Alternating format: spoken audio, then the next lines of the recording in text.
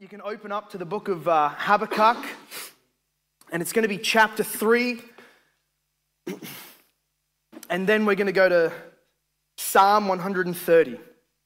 Habakkuk chapter 3 is one of the most classic revival texts, and as we've had these prayer meetings and we commit our term to the Lord and commit our ministry to the Lord, it's been our habit to just sort of look at a few words of scripture about what we can be encouraged by way of praying and the power of prayer, and to from now on, basically until the foreseeable future, what we'll do each term is actually just take a historical snapshot to be able to do a study on one of the times that God has poured out His Spirit in revival on His church in the response to the saints praying.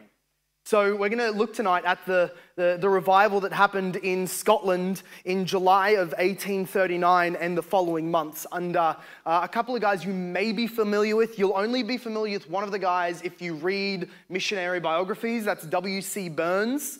Anybody familiar with W.C. Burns? No. And then the other guy you may be more familiar with, he's got a Bible study, a Bible plan that he developed. This is Robert Murray McCheyne. Anybody familiar with Murray McCheyne? I use him as an example quite often because of his life-changing works that he wrote in his sermons, of course. But we're going to be looking at what God did through those men in Scotland in 1839. But in Habakkuk chapter 3, this is a frequently taken text as a theme when the study of revival comes up in the church. And it reads like this, and in the context of God promising great wrath coming onto Israel as an answer to Habakkuk's prayer for justice in Israel. There was so much injustice. He prayed for God's justice. God promised that He would send a Gentile nation to destroy the evildoers in Israel, and Habakkuk was shaken with fear at what that might mean. It wasn't quite the answer to prayer he was expecting, but this is a prayer of his in Habakkuk chapter 3, verse 2. He says, "O Lord, I have heard the report of you, and your work, O Lord, do I fear. In the midst of the years, revive it. In the midst of the years, make it known. In wrath, remember mercy." Another translation which has become quite popular, especially in older generations, was "renew them in our day." It was Habakkuk saying that I understand wrath is coming, but I have heard of times and periods in Israel's history when, God, you have reached out in grace and mercy and power and brought revival and brought strengthening of our belief and brought reformation.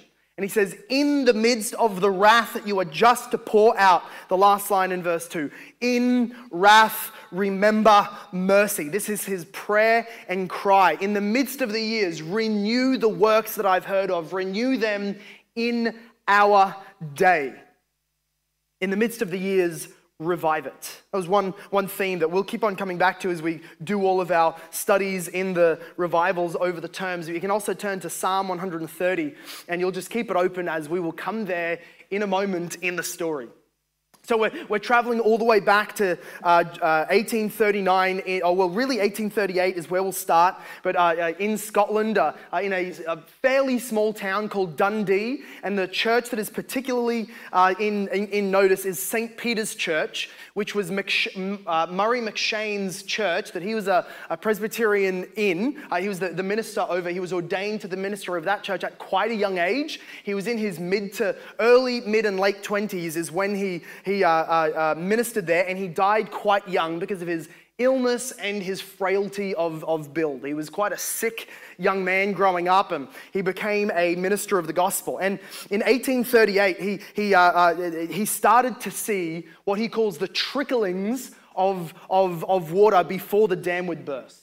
He started to see that as he would preach, and he had this reputation for, though he was a young guy, and though a lot of people didn't really trust young ministers at the time, of course, very reformed, very traditional, very structured sort of church life, and they had this young guy, McCheyne, preaching to them, and he had this reputation for dealing powerfully, honestly with sinners. In 1838, he tells of the story of one of the many times that people came to faith sort of in these spatterings throughout the year before the revival year of 1839. He was dealing with a young lady who was anxious in her soul about being able to come to God, and she was not entirely sure whether God would receive her. And she was, in McCheyne's mind, she was tarrying. She was walking when she should be running to Christ. She was thinking and umming and ahhing when she needed to flee and throw herself onto Christ's hand. And he said to her, "You are a poor, vile worm. It is a wonder the earth does not swallow you up right now." And with that, he ended his pastoral counsel. She walked out of his office and she didn't come and talk to him again for months because of her offense. But she laid in conviction over her sin for 3 months before she came to the altar one Sunday night as he was preaching, broken and finally convinced that Christ was able to save her. And she was finally saved. Murray McCheyne writes in his biography, in his journal about those days, in 1838, all he was doing was preaching the gospel through the word with as much power as he could muster and praying all that he could. And he said, God glorified himself by the variety of sinners who came to receive grace and a variety of ways that they came to it. So he was just being amazed that there were some who were long-term members of the church, even ex-pastors becoming Christians for the first time. And it was not in huge waves, but it was here and there. And other people who had never stood foot inside a church were coming. Others were parents. Others were young children and teenagers. And he was just saying God was saving a wide smattering of people from across the board. But in 1838, his sickness and his frailty came to a head, and he was largely unable to do his ministry. He had developed quite a reputation for being a hard, zealous worker, and one of the things he would do was visitations. He would go house to house to house each week, and that was hard work in the winters of Scotland, and yet he did it zealously, and that took a toll on him as they didn't have microphones in the day, they didn't have amplification. He was always yelling at his two, sometimes three services on a Sunday, his midweek meeting, and all of his visitations coming to people's houses. The winter and his sickness was taking a toll on him. So he went down to Edinburgh. This is just the kind of medical advice you get back in the day. You go somewhere with slightly less snow and sit in the sun for a little bit, or you'd get a prescription from your doctor to go for a walk. You're dying, you look like you got tuberculosis, you're coughing every day, a walk will help, some fresh air. That was the medical advice that he got. So he went down to Edinburgh and he was trying to recuperate there. And while he was there was another pastor who knew that Murray McCheyne wanted to be a missionary. And especially on his heart was the belief that in the end times, before Jesus comes back, there would be a large revival among the Jews. And that was something that he prayed for and labored for and desired the opportunity to go and minister to them and be a missionary if ever he got the chance. Well, while he was in Edinburgh, he was there and he was laying very, very sick, not dead. He was laying very, very sick. And he wrote this in his biography. He doesn't know he's going to leave the country and go to Israel, which we'll get to. He doesn't know anything of what's going to happen in the future. And he puts this in his biography, in his journal. It says, "I sometimes think that a great blessing may come to my people in my absence. I think God does not bless us when we're in the midst of our labors, just in case we say, 'My hand and my eloquence have done it.' He removes us into silence and then pours down a blessing so that there is no room to receive it, so that all who see it will cry out, 'It is the Lord.' May it be so with my dear people."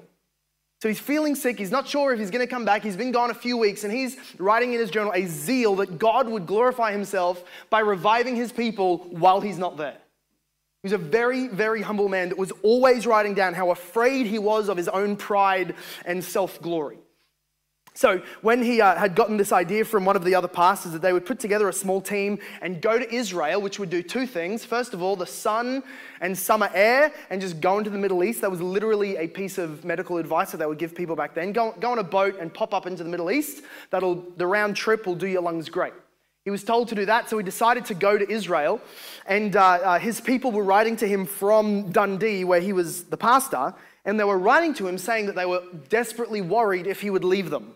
If he leaves them for any stretch of time, they're worried about what would happen in their midst. And he wrote to them and said, this is a clue of the kind of way that Murray McCheyne thought. He said, "A minister will make a poor savior in the day of wrath." That was his letter back to his church. A minister will make a poor savior in the day of wrath. Let me go. Don't care if I'm not there. Now, in his absence, he decided to use a man by the name of W.C. Burns to come and fill his pulpit in the couple of years. He didn't know how long he'd be gone. A couple of years that he was gone. And the thing about that is that this young guy, McCheyne, who was barely ordained himself, picks a younger man who was just between 21, 23, I forget his original starting date. He was a young evangelist guy, not ordained, not even licensed to preach formally yet. So in other words, in those days, you go and preach, the police will lock you up because you don't have a license from the officiating church. So he doesn't even have that yet, and he's selected because of his zeal and his prayerfulness, and he's a son of a pastor down in Kilsyth. And so McCheyne writes to him and meets him and asks if he would fill his pulpit. Now, nobody's a fan of that idea. Absolutely nobody thinks that that's a good idea except for McCheyne. Burns receives it very carefully, but McCheyne put in a letter at the beginning of in 1838, he said, maybe there are many souls, he's writing this to Burns, maybe there are many souls that would never have been saved under my ministry who may be touched by God under yours. That's just his mindset. He was always looking for a way to God to glorify himself without McCheyne. So he goes on a trip to Israel from sort of mid-1838 throughout most of 1839. And on his trip, you can read his journal, he's so continuously praying for his people that God would pour out revival, and he was desperate for their growth and their godliness. And in summer of 1839, so about June to September, he is desperate, June to about August, he gets so desperately sick that he's actually on his deathbed. He doesn't. He fully expects to awake in heaven the following morning, as he's so desperately sick and coughing and throwing up and unable to keep things down.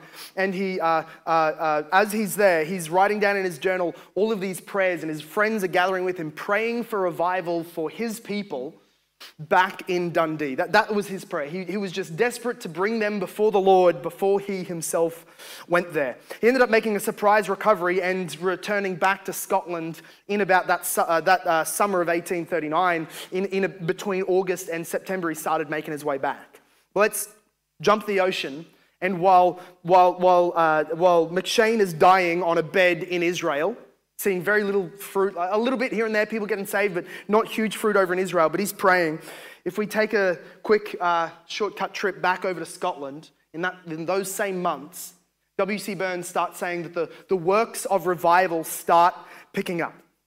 So in summer of 1839, in Scotland, W.C. Burns actually, he came to Dundee and he began all of his ministry. That was McCheyne's area. And he's preaching in the church in St. Peter's, and it can sit up to about 1,000 people. And it wasn't entirely full. It was actually quite about half full. There wasn't all that many people who were in regular attendance. But they said, he seemed to live in prayer. That's what they said of this fill-in pastor.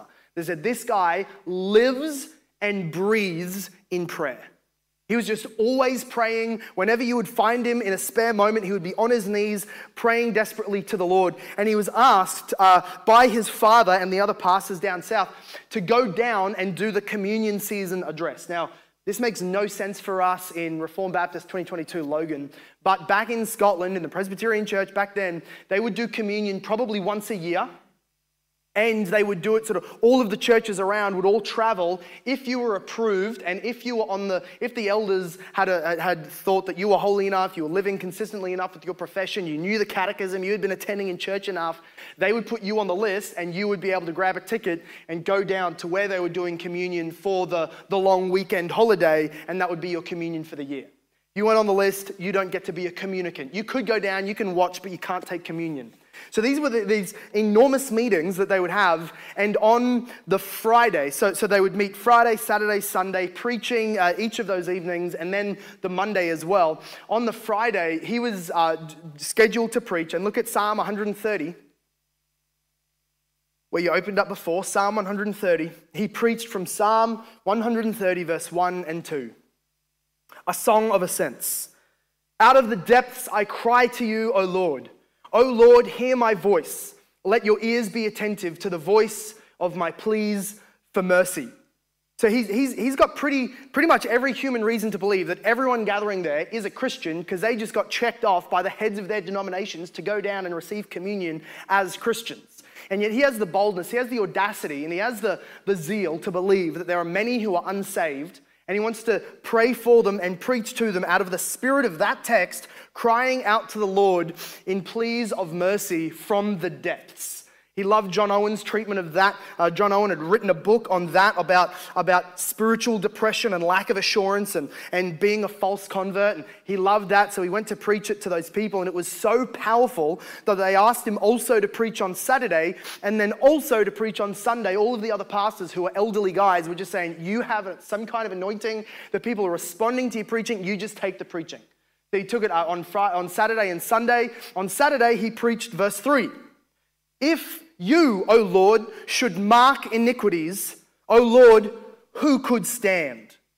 That was his text. Can you imagine a zealous soul winner who wants to do nothing more than convince people to be saved by the blood of Jesus, being given an hour and tens of thousands of people in an open field and given that verse?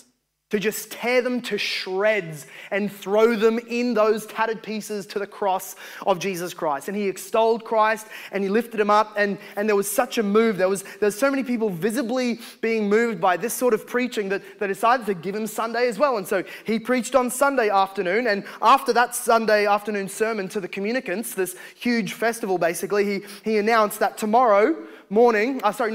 morning, he was going to have an open meeting for non-Christians and just everybody in the communities, because he had lived in that community as a non-Christian growing up, or as a rebellious youth, and we would laugh at the kind of things that he would classify as a rebellious youth when you're in a very religious house in Presbyterian Scotland. But nonetheless, he had lived as a non-Christian, had later been converted, and he wanted to have an open-air meeting where he could preach to the people who he had grown up with. And so they announced on Tuesday, now this is the 23rd of the 7th, 1839, 23rd of July, on the Tuesday morning at 10 a.m., they all went to the open area in the marketplace, and it started to rain, which seemed like it was going to just destroy the whole point of the meeting, because people back in those days, you don't just stroll into church. If you're a non-Christian, you don't like going to church, you don't go into these big cathedrals, and yet as it started raining, the other pastors, he says, acted like sheepdogs and just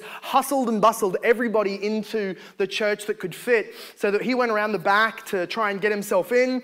At 10 a.m., everybody was indoors, and he stood up and he opened to Psalm 110 verse 3, and he writes this in his journal. Psalm 110 verse 3 is what he is going to preach that morning.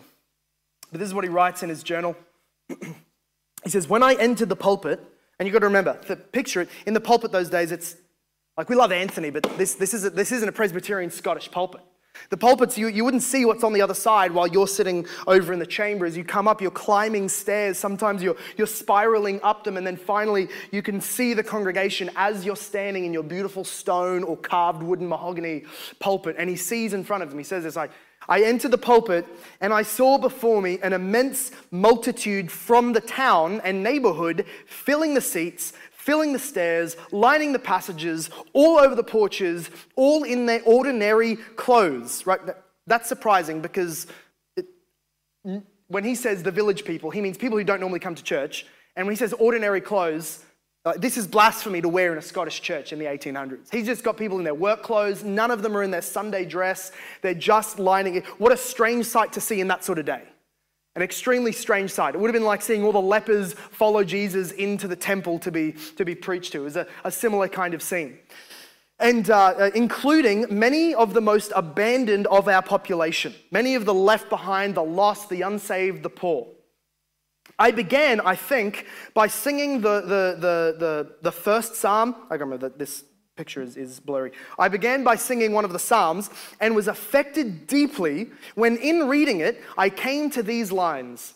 The time for favor which was set, behold, is now come to an end. That would have been one of the Psalms put to a Scottish meter, and they only sung the Psalms in Scottish Presbyterianism, and they were singing one of them, and he was deeply affected by that line.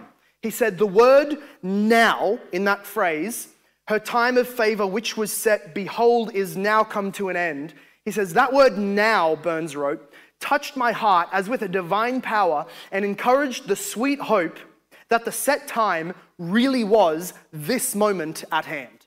As if he could feel God saying through that line from the Psalms, this is the moment of me being at hand.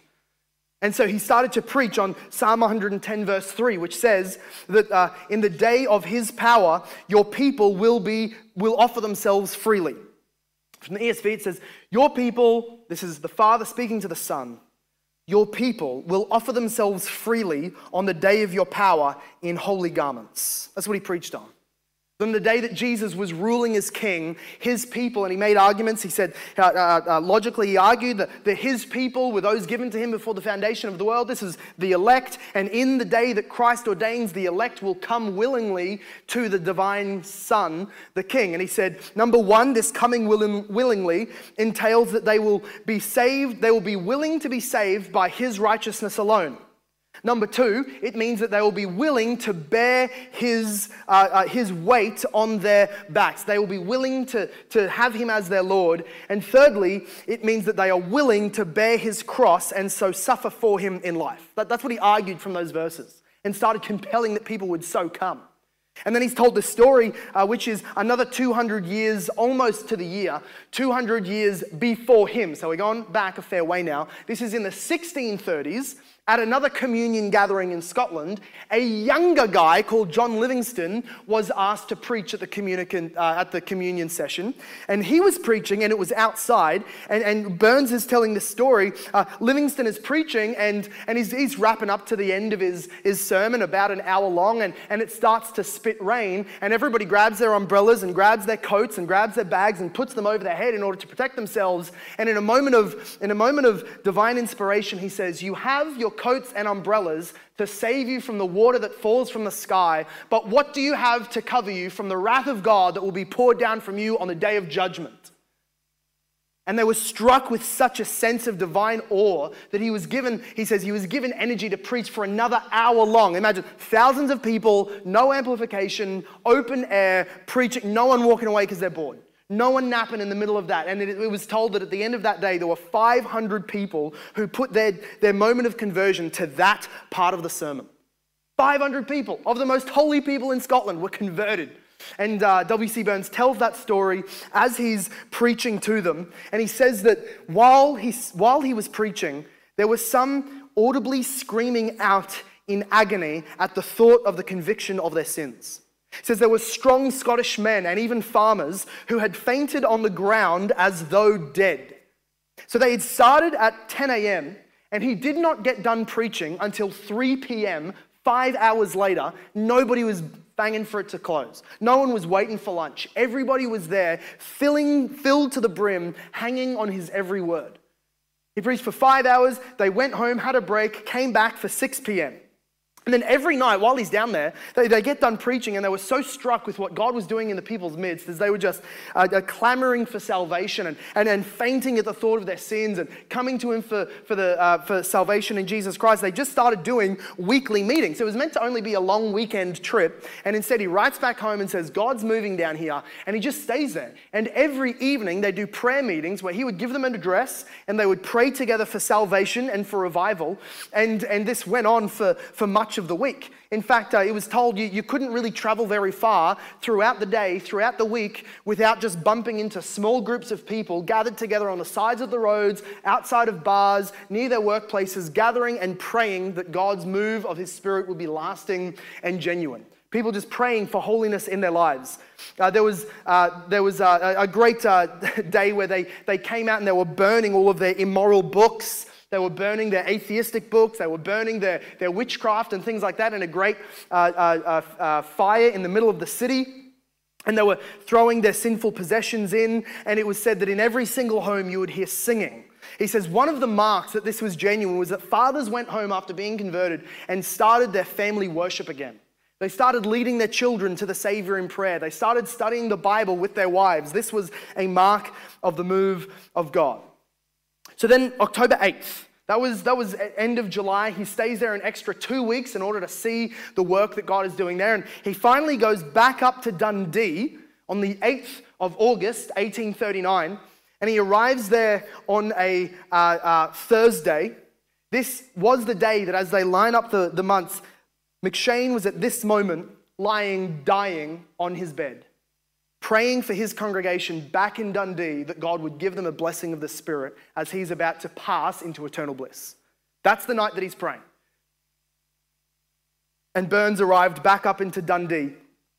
It was a Thursday, which was the night that they always had prayer meetings at the church. And he went into the meeting, and he started to tell them about what God had been doing down south.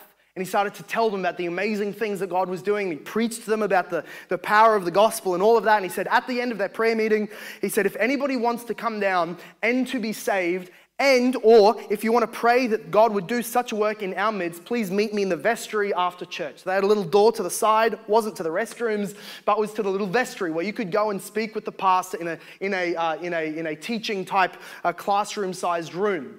And he went in there down the back door, and after the singing had finished, he opened the doors and he said it was like a dam had burst as people streamed in, and streaming down every face was tears. Most people crying out for salvation, realizing they had never truly experienced the work of the Spirit. Many people praying that the city itself would be turned upside down with the preaching of the gospel through revival. And all of this, McCheyne did not hear about until nearly a month later when he was in Germany on a boat heading home. And he says that terrible trip from Germany back to Scotland was the most blissful, beautiful time of prayer and praise to God that he'd experienced in his life. So now we're back to McCheyne. He'd been away into Israel, had heard that there was a revival under another guy, some other upstart dude in his church, and he had absolutely zero jealousy whatsoever. He arrived on a Thursday, which again, the Thursday night was a prayer meeting night. So he got there, he was so keen to share with them, but as he walked into the pulpit, he hardly recognized hundreds of people that were in his building. Most people had been saved and were new there. Other people had come in order to hear the stories about his trip to Israel, and seeing so many people that he had not before preached Christ to, he could do nothing else but preach to them the Savior, Jesus Christ, and the cross that he bore. So he started to preach, and some people were in constant tears, crying the whole night. And then others were crying out in fear again. And he says, when they sung the psalm, he said, one of the marks of the Spirit working in the church is that when they sung, it was the sweetest worship that he had ever been a part. All these new people didn't know their Presbyterian 4-part harmonies, but they were there singing the psalms. And he says, it was as if they were, in my absence, they had learned to praise a present God. He says it's as if in his absence, God had made his presence felt among them so that they sung and they praised him as if he was in the room with them, which he no doubt is, whenever his people gather. He says, so he refuses to talk about his travels. He only talks about his Lord. And as he goes out the back to open the doors and go home, the entire street through the village was lined with people who had been trying to get into the church and listen, and they would not let him go home because they'd missed the sermon. So again, he sets up in the street, and just with the opportunity that he has by the firelight, he starts to preach Jesus Christ. And again, afterwards, people sing and they pray and they cry and they stay together through the early hours of the morning out in the cold nights of the street. This was what started to happen. He goes home and he writes in his journal that night, "To thy name, O Lord, to thy name alone be all the glory," full stop. And he started having people, this would go on for weeks and months, and it would stretch into the few years as it slowly calmed down a little bit. But other pastors would come to the area to sort of test the revival to see if it was genuine. It was a pretty audacious thing they would do. If you said you've got revival and all these people are coming to salvation, all the other guys in your denomination come down to assess whether or not it looks legit. So they would come down, and many of the guys who came got converted. They were critical, they were skeptical, they didn't like the idea of all the Spirit moving in such untoward manner and people falling over, and it just sounds a little bit Anabaptist, all these the ancient types of Pentecostals. This is what it sounds like. They're just out of control, and they come and they're saved. Old women were coming up to McCheyne to complain to him after church, and they would sit through his sermon, get saved, and thank him for the word. It was an amazing move of God. Many pastors who were genuinely saved came to the area just to help him, because he was having thousands upon thousands of extra people to try and pastor, which he couldn't do.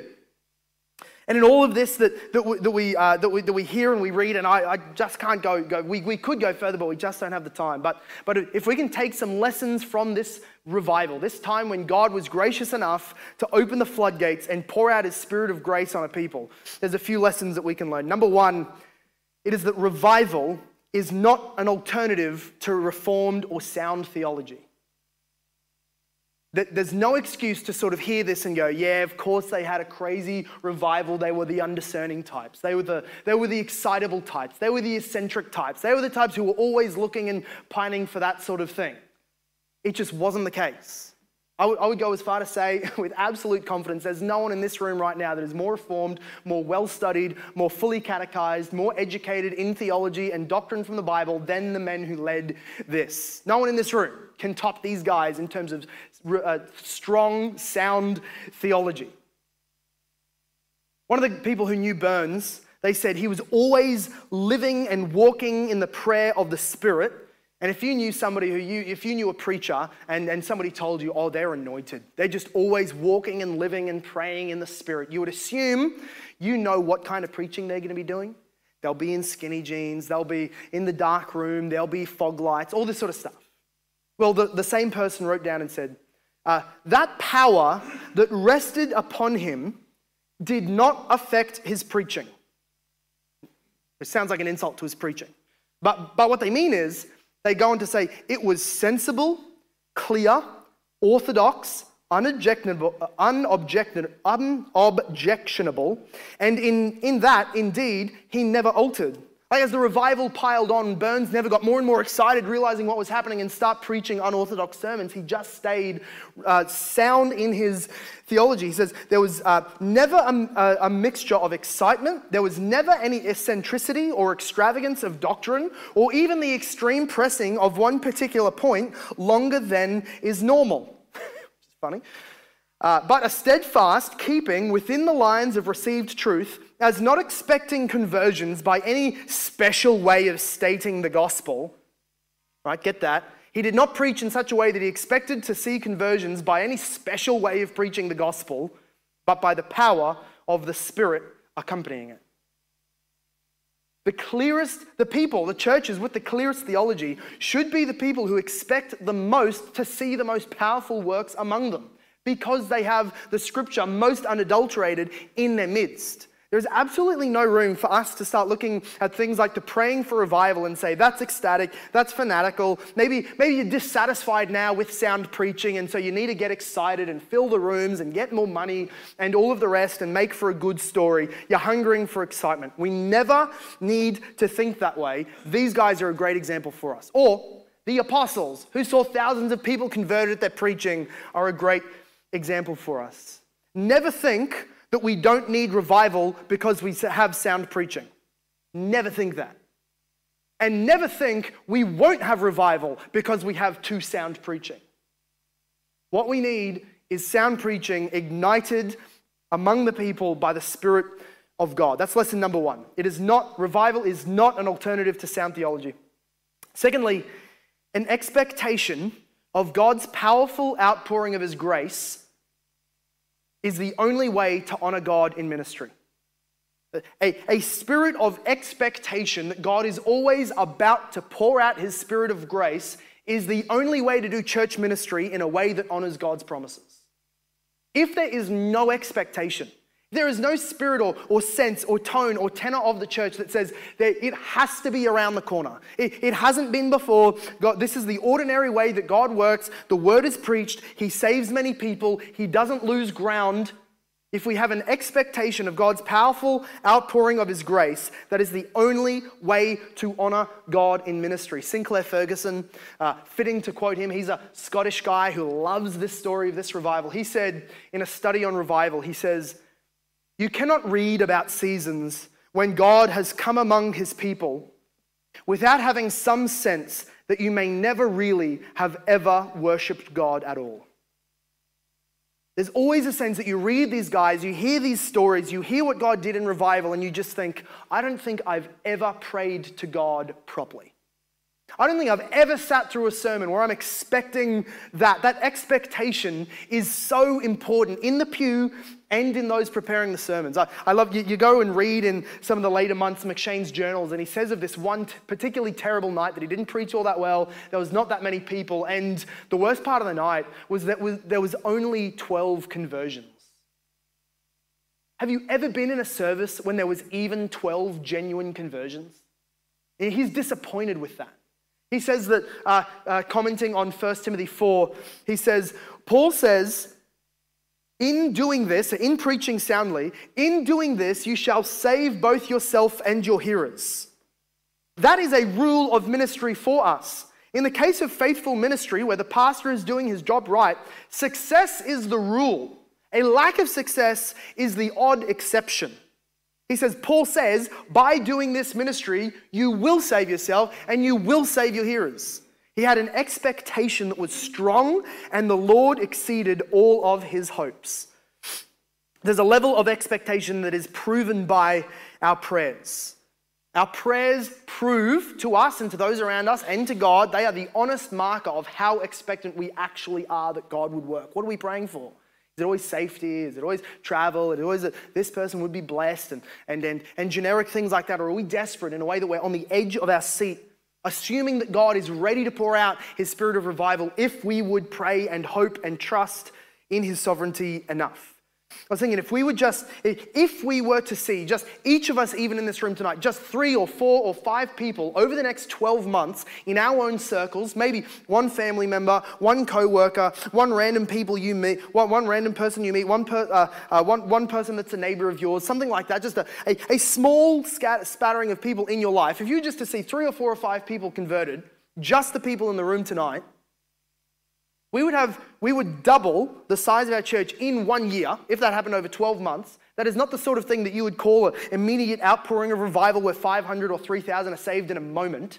And if each of us just saw 3 different people, 5 different people in our life over a year saved, this church would double in a year. We would call it revival, and we would be telling the stories of that for years to come. And that sounds like it's aiming way too low, because it is.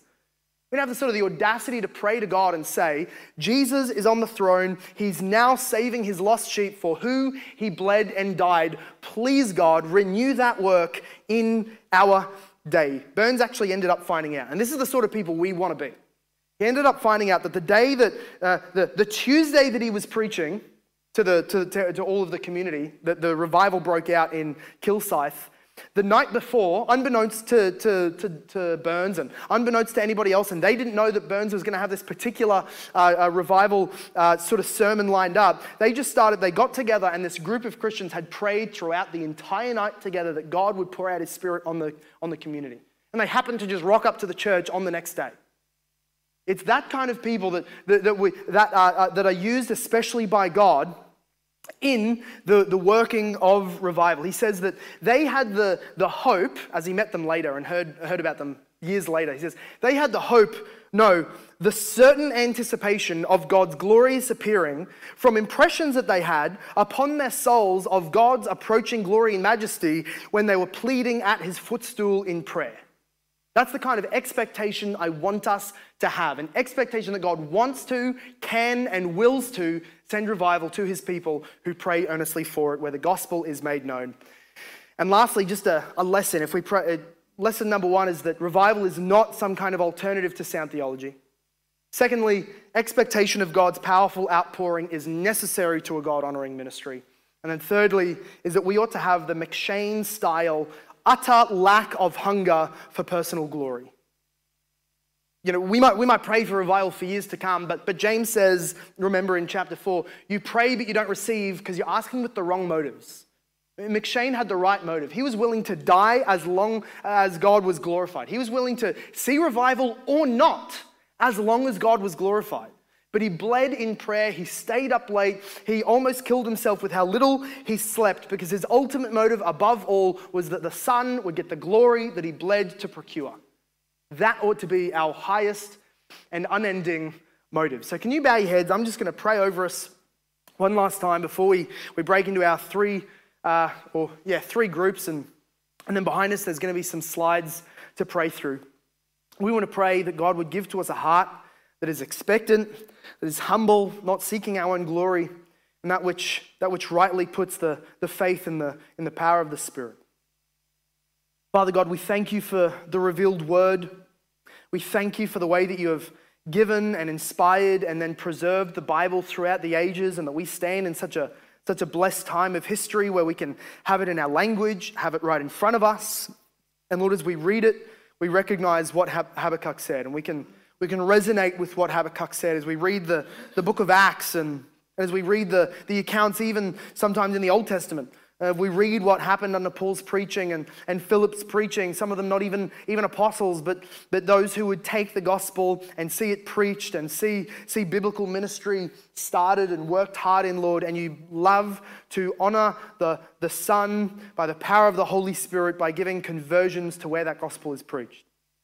And Lord, not all of us are called to preach the gospel formally in an ordained way. Not all of us are going to be missionaries, and not all of us are going to be McCheynes or even Burns. And God, we don't want to be that. We don't care what we are. We can be rose petals thrown to the ground that are treaded on by the donkey that you are riding. We don't care. We simply wish to be a part of the path that gives you the glory you deserve.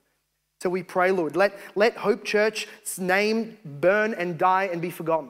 Let each of us be forgotten by people in the years to come. Let each one of our prayers go unrecorded. Let each one of our sermons fail to be remembered. Let each one of our houses and our names and our stories never be told. But Lord Jesus Christ, please glorify yourself by using us, by your Spirit, igniting the fuel of the gospel in our midst so that Christians have a greater sense of the importance of holiness, so that we have a greater conviction over our sin, so that we have a greater expectation of the power of the Spirit through the gospel, and so that we labor all the more zealously like these two men in the story tonight did in order to see your church built up through the ministry of the gospel. So Lord, please, in our ministries, send your Holy Spirit's reviving, powerful work.